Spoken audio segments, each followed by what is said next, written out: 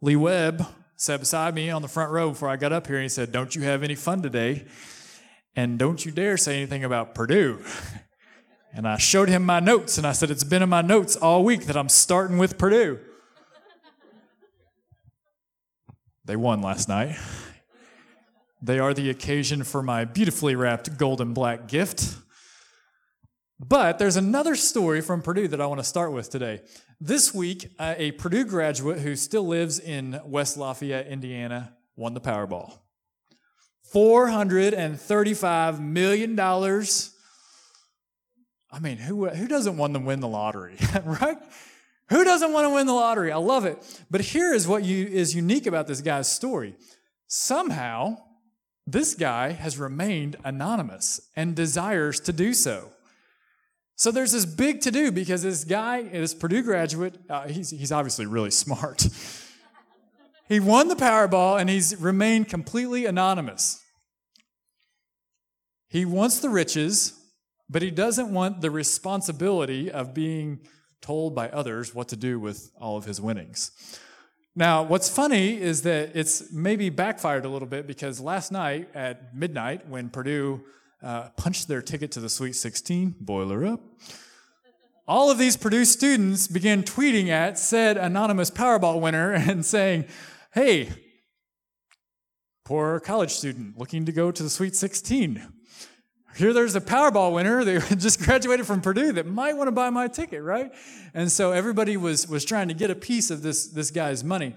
And I find that just to be such an interesting story. You know, a lot of times Powerball winners, they're out there, they're taking big pictures, and this guy wants to remain completely anonymous. And I think his story illustrates a little bit of the tension that Paul was feeling with the people of Ephesus. Paul, in the book of Ephesians, in the first couple of chapters, he's talking about being chosen. He's talking about being a leader. He's talking about this great city of Ephesus that people are in, and he's cautioning them about the divisions that they might experience. And then you start reading in chapter 3, and all of a sudden it's like the tenor changes. All of a sudden, Paul, instead of referring to himself as a chosen apostle, calls himself a prisoner. He says, "I'm a prisoner for the benefit of you Gentiles." And he says, I'm assuming, by the way, that you know that God gave me a special responsibility of extending his grace to you Gentiles. Well, why would he do that? I think Paul might have done that because he understood something about the Ephesians that might also be true of us. You see, the Ephesians, they wanted the richness of the gospel. They wanted the good news of the gospel. They wanted to win the Powerball without the responsibility to continue loving one another, to continue to be united with one another.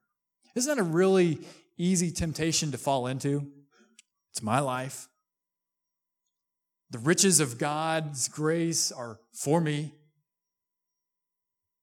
And so I'm going to come, I'm going to receive, I'm going to get those riches, and then I'm just going to go and I'm going to live my life without the responsibility of others, of a fellowship, of a local church, telling me what I should do with the riches of God's grace.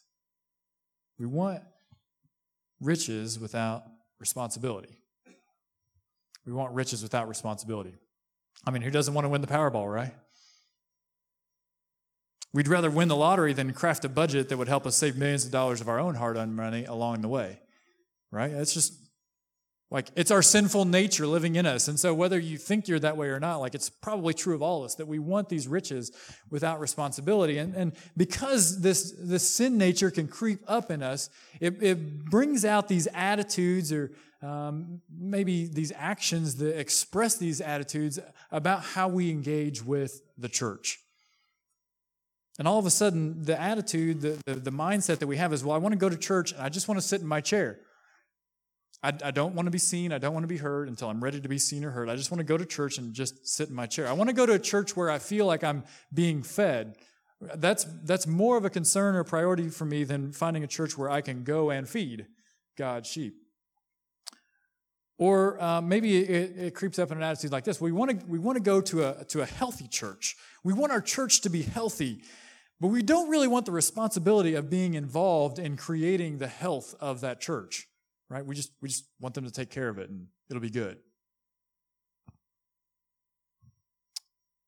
See, we're not that different from the Ephesians. We're not that different from people all across time that want the riches of God's grace, right? We want the richness of all that God has to offer us, the wide and the long and the deep love of Jesus. We want that, but we don't want the responsibility of what we're supposed to do with that. We want to push away from that. And it carries over into this idea of unity too. We want everyone to work together, but we're not really willing to let others help us in whatever we're doing, right? So work together, but just don't mess with my thing. We want everyone to work together, but we aren't willing to spend time with those who might be able to help us see our strengths or weaknesses or help us where we're not good or vice versa, right? We don't want to cooperate. We want everyone to work together, but we don't really want to spend the time to figure out what it looks like to cooperate. We want everyone to work together, but we aren't really willing to stop doing what we're not good at. That's where the rubber really meets the road, right? We want everybody to work together, but I'm going to do whatever it is that I need to do, and I'm not going to stop doing anything. I sat in there's a really cool gathering that's coming up in Shelbyville right now. Service providers of all different kinds, from medical fields and from nonprofits and from churches and from businesses, they're beginning to get together and say, they're taking this needs survey and they're looking at it and they're saying, how do we take the next step as a community to get better? And we met this week, and it was this really interesting conversation because inside of that conversation, what we found was that there was a lot of different people and ministries and all kinds of stuff that were trying to solve some of the same problems. They were doing some of the same things. But yet, when you begin a conversation about, well, if somebody's already doing that and they're doing it better than you, why don't you not do it and let them help you? It was like, well, right, that wall comes up a little bit, and we're like, oh, well, we've got to do this. We can't stop doing this. So it's like we want everyone to work together. We want everyone to be unified, but there's difficulty because we're not willing to stop doing what we're not good at. It's because we don't know who we are.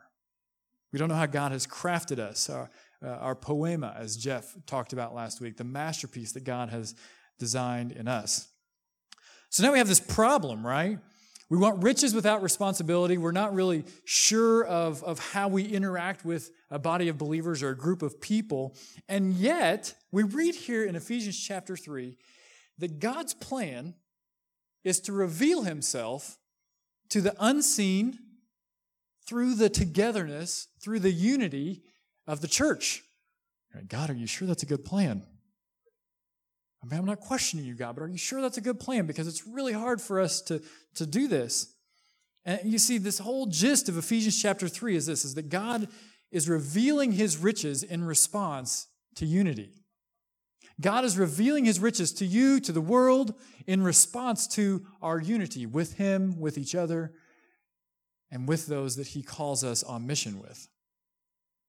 And that never happens if we try and go it alone. You see, unity matters. Why does unity matter? Unity matters because it's God's plan for revealing himself to the world. Unity doesn't matter so that we can build something bigger or be a part of something more. Those are just side benefits. Unity matters because it is God's plan for revealing himself to those who have not accepted or do not know him. When others who do not know the gospel of Jesus see Christians working together, it makes an impact on them. Read with me in Ephesians 3, 10 and 11. Go back and look at this. It says, God's purpose in all this was to use the church to display his wisdom in its rich variety. You see, we all have uniqueness. To all the unseen rulers and authorities in the heavenly places. This was his eternal plan. It wasn't just a plan for a season. It's the eternal plan, which he carried out through Christ Jesus, our Lord. Dave Sullivan, one of our pastor elders, he preached at our Midland location last week on Ephesians 2 while Jeff was preaching here on Ephesians 2. And he spoke about this idea of the umbrella of unity. That Jesus' story, the gospel of Jesus Christ, that Christ was both God and man, that he came and he lived a perfect life so that he could die a perfect death and pay for your sins, that story becomes this huge umbrella of unity that we can all stand underneath. It's so big that everyone can get underneath it. And this piece of unity that he pulls together, he calls the church, his bride. The church then is the only thing. It's the eternal plan, right? It's the only thing that God says the gates of hell will not prevail against.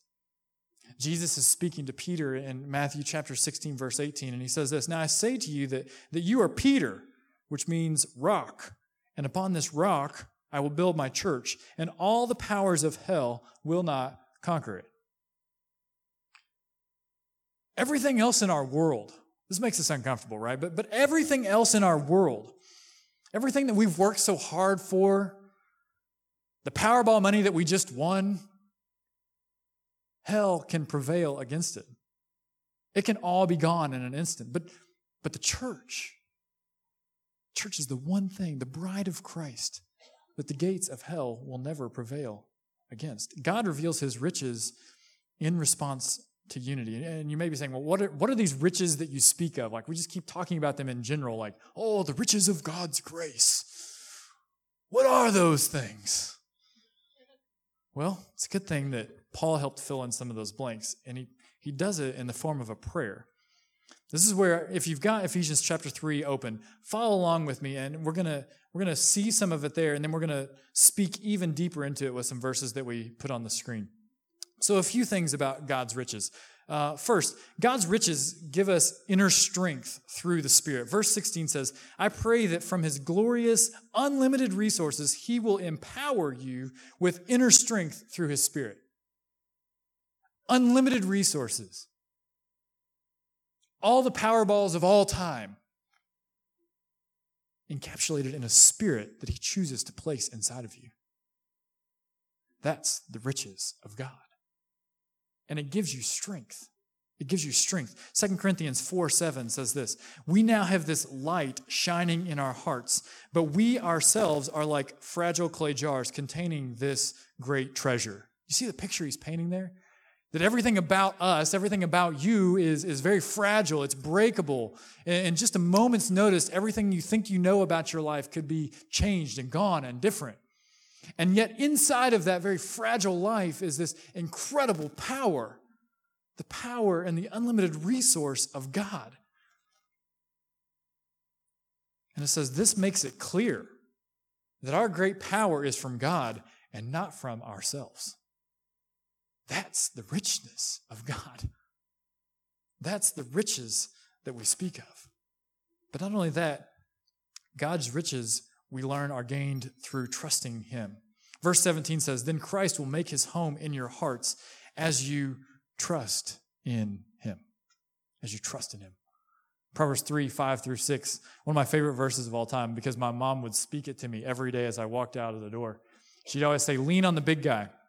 And in the NIV translation, it actually makes a little more sense. But the NLT says, "Trust in the Lord with all your heart. Do not depend on your own understanding." The NIV says, "Lean not on your own understanding.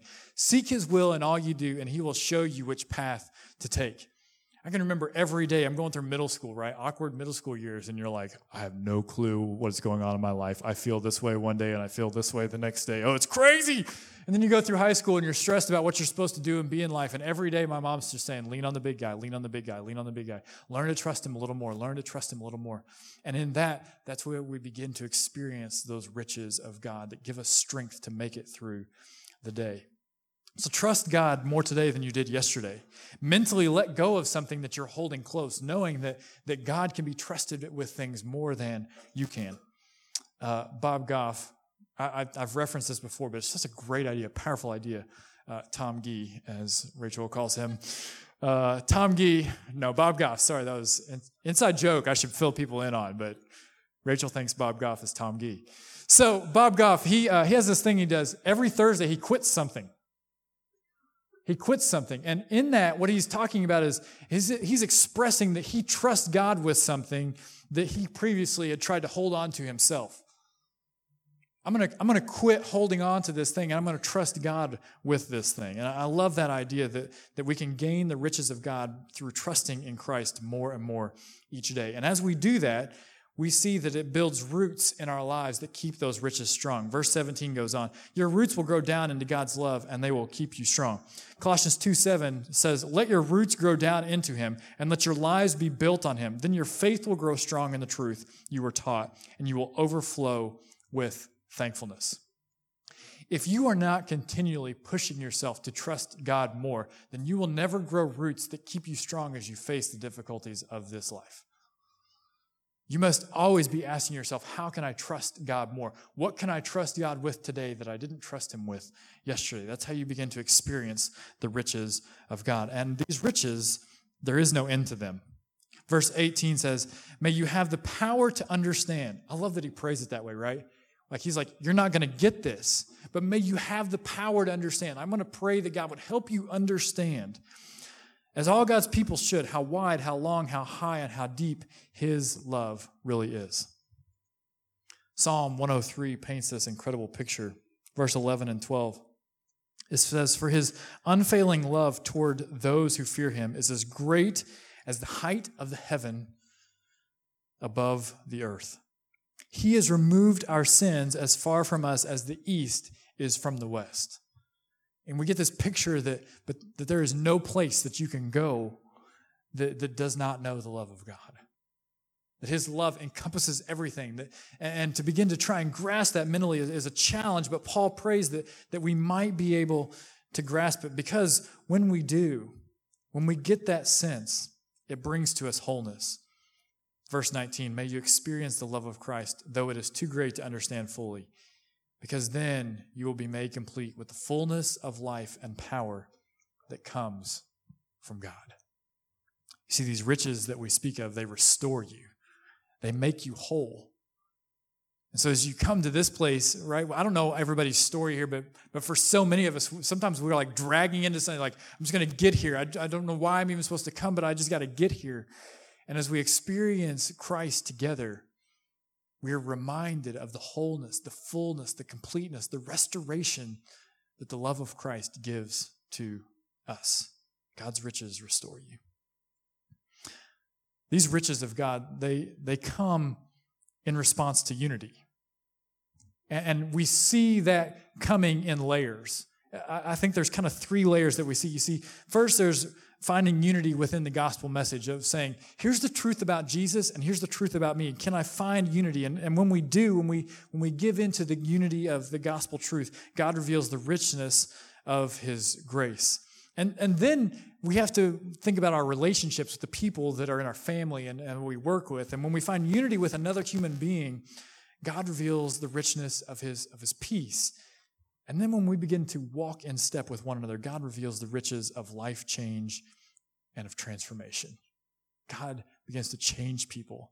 And to be a part of stories of people changing, there is no greater riches. I love Veronica's story. You got a little piece of it today. And I love when we sat down on Monday, I was like, why now, Veronica? Like, why do you want to be baptized now? And her answer was so encouraging. She's like, I want to be a part of what God is doing here in this church. Right?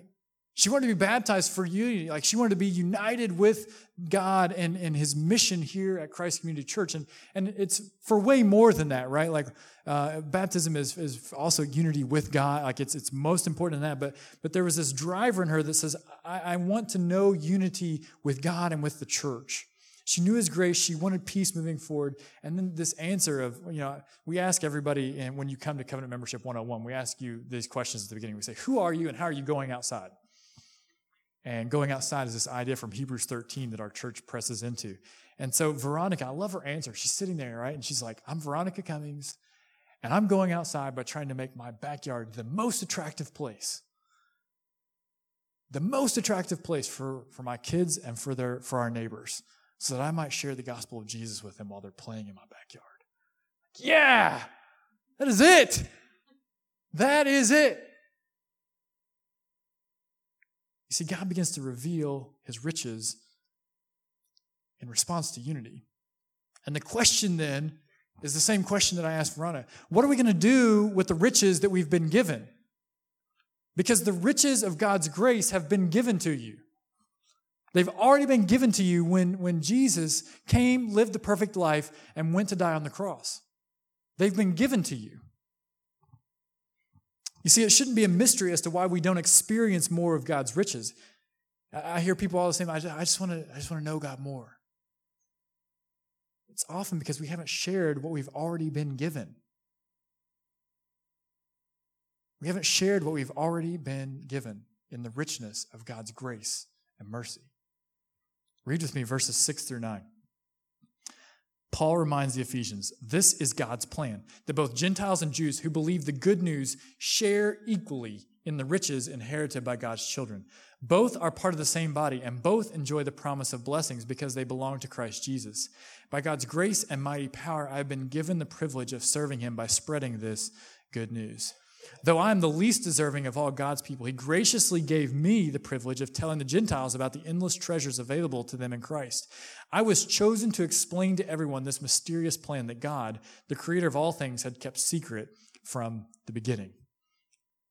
Paul says, listen, God has given us grace, yes. But if you want to continue to press into the riches of God, you have to share what he's already given to you because they're designed to be shared equally. No matter your story, no matter your background, no matter who you are, God's riches are designed to be shared. They are gifts meant to be given. And so, as you think about how you are going to be responsible with God's riches, I want to use my handy-dandy Purdue-wrapped gift package here to give you 3 steps to thinking through how you might be responsible with the riches that God has given you. First one is this. You have to accept the gift of God's grace. You have to accept the gift of God's grace. Quick story. My soon-to-be sister-in-law was having they were having family Christmas, and her brother has a girlfriend, right? So I'm just trying to weave the web for you. There was a friend of the family at Christmas, and they knew she was coming, and so they got her this gift. They got her this sweatshirt, and she opens the gift. I can't make this stuff up. This sounds like I made it up to fit the illustration, but I did not make this up. She opens the gift, doesn't smile, doesn't say thank you, and she says, oh, I opened one of these at my family Christmas this morning. Right? So she says that. This is great. Like, God made this for a sermon. She leaves the sweatshirt at their house. She was just like, I don't need the sweatshirt. I've already got one like it. Like, she just leaves the gift there. I was like, you got to be kidding me, right? Like, you've got to be kidding me. And so my soon-to-be sister-in-law, she picked up a new sweatshirt because her brother's girlfriend didn't accept the gift that was given to her, right? Like, just take the gift home, trade it in, or have 2. It doesn't matter. Like, you just accept the gift that has been given to you. Do you know that God has given to each of us the gift of his grace and mercy? That all the bad things in your life he has paid for, all the sin, all the screw-ups, all the mess-ups, like, he has given you the gift of saying, I have paid for that. They're taken care of. Like, he has given you this beautifully wrapped box and said, new life. New life. And for too many people in our world, for 4 out of 5 people in Shelby County, we're looking at that and saying, that's okay. I think I've got a good enough life. I'm not sure I believe in that. We have to accept the gift of God's grace that has been given to us. You've been given the gift of the gospel. It was given to you, for you, but it was also given for you to share. And so here's the next thing that too many of us do with this beautiful gift of God's grace. We look at it, God gives us this gift of grace, and we're like, for me? Thank you. Thank you. This is the most beautifully wrapped gift box I think I've ever seen, right? And then what we do is we just never open it. We leave it sitting at church, and like we come to church on Sunday, and we've got our nice little gift box, and we're like, God got me a gift. Isn't that so special of him? He loved me.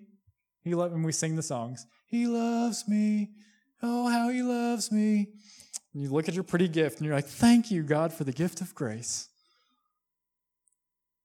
I'm going to leave you right here now, and I'll come back, and I'll see you next Sunday. We come back the next Sunday, right? And we sing another song, even if we don't know the words. Right, Stephen? we love each other.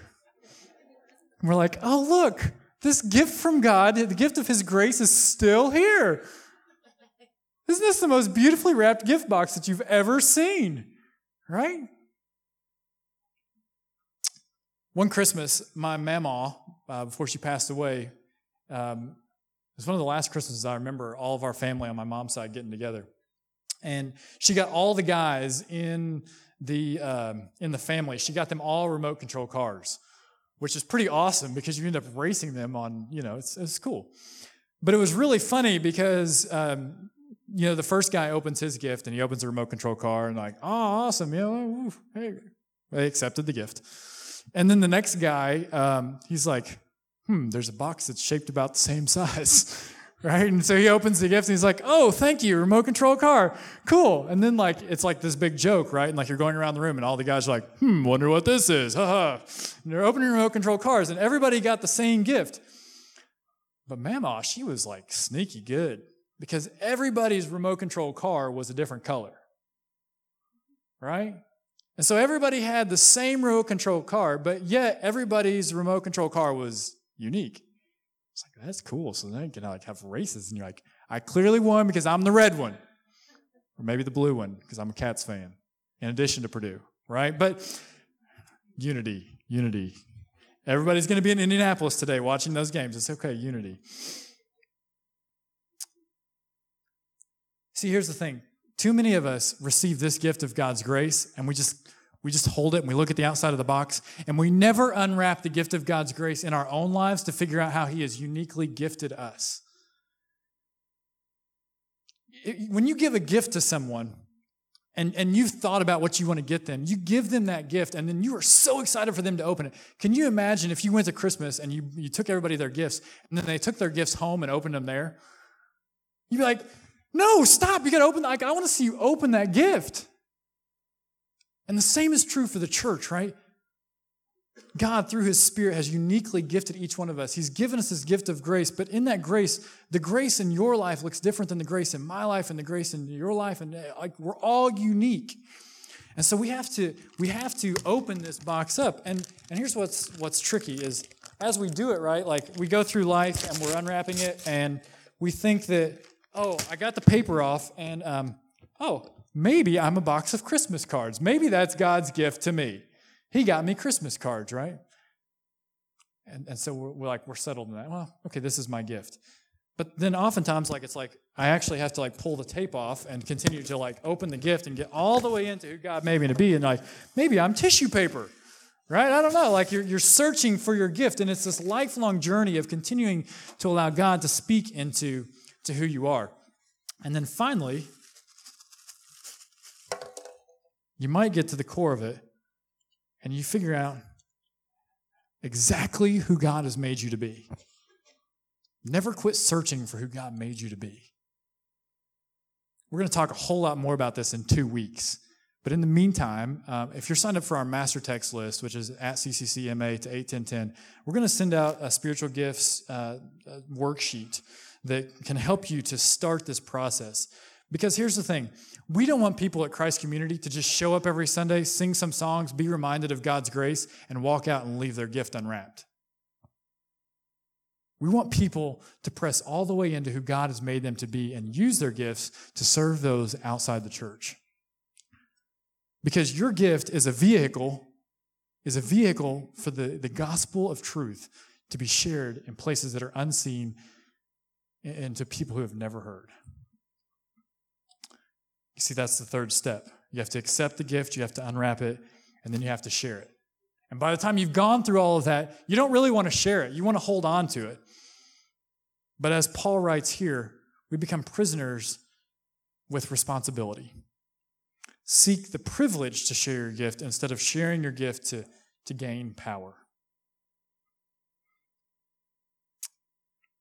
The band's going to come back up as we finish up. Growing to the place where we are responsible with the riches of God's grace. If we continue to grow to that place, it opens up doors of opportunity that we never dreamed to be imaginable. Because God reveals his riches in response to the unity that happens as we accept the gift, as we recognize our gifts, and as we share our gifts with others. That's when we begin to be able to figure out how we work together. That's when we begin to see God moving. And when we see God moving, it gives us this newfound confidence and boldness to join Jesus in the mission. Paul writes in verse 12 and 13, because of Christ, and because of our faith in him, we can now come boldly and confidently into God's presence. So please don't lose heart because of my trials here. I'm suffering for you. I'm suffering for you, so you should feel honored. You see, we want boldness, we want confidence, and the gospel gives us that. But the piece that makes it all work is recognizing if we're in this church thing, if we're in this gospel thing, if we're in this Jesus thing for ourselves or for others. You see, if we're in this for ourselves, we will be tempted to quietly push away from the crowd, to be the Lone Ranger. Remember that Peter guy that God said he would build the church upon? The rock upon whom Christ would build the church. That same church that the gates of hell would never prevail against. That same church that you're engaging with this morning. You might remember that he slipped away into the darkness, hoping to not be seen, when the pressure of sharing the gift of God's grace, the pressure of sharing the Christ that he knew was too much for him. But later, when he realized that he was called to this for others, when he was given the gift of that relationship with Christ, of journeying with him so that he might share it with others, not for himself, when he got to that moment, when he knew who God had created him to be, he preached boldly, and thousands came to know Jesus Christ in Acts chapter 2. So are you in this for yourself? Are you looking to slip out? Or are you looking to go out? So if you're looking to go out, you're in this for others. Others might be your kids. Others might be the family member who's far from the Lord right now. When I think about others, I think about the refugee who's been displaced from their country. I think about the minority who is struggling to be treated equally. I think about the neighbor who doesn't know Jesus. Do you know any others? Are you in this for them or are you in this for you? That's unity. I think about the woman or child who is being abused, perhaps even this morning as we're in here celebrating the good news of Jesus. I think about the drug addict who feels trapped by their addiction. I think about the single mom who's struggling to make ends meet. And maybe, just maybe, we should be thinking about the person sitting beside us instead of the person in our chair. You see, if we're in this for others, if we're in this for them, that's where we find the boldness. That's where we find the confidence to say, I believe in Jesus Christ. He is my Lord and Savior. And he loves me enough to die for me and enough to die for you. That's how we join Jesus on the outside. That's how we go out instead of slipping out. This morning as we respond, we always take communion together. And it's important that we examine ourselves, as Scripture says. But it's also important that we realize that when we as believers who have been baptized come up and we take a piece of that bread that represents his body and we dip it in that juice, which represents his blood, we're also doing it as an encouragement and a testimony and a witness to our brothers and sisters in Christ. To say, I have a gift that I need to share with you.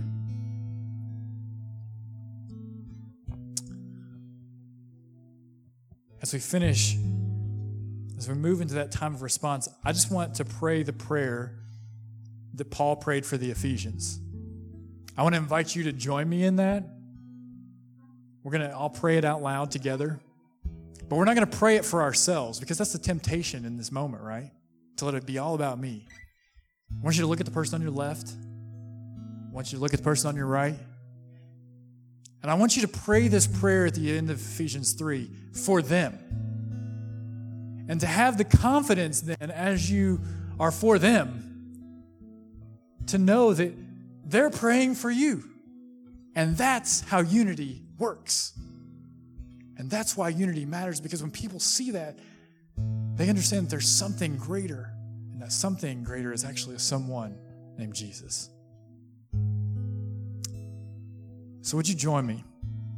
We're going to pray Ephesians chapter 3, verses 16 through 21. And then we're going to respond together.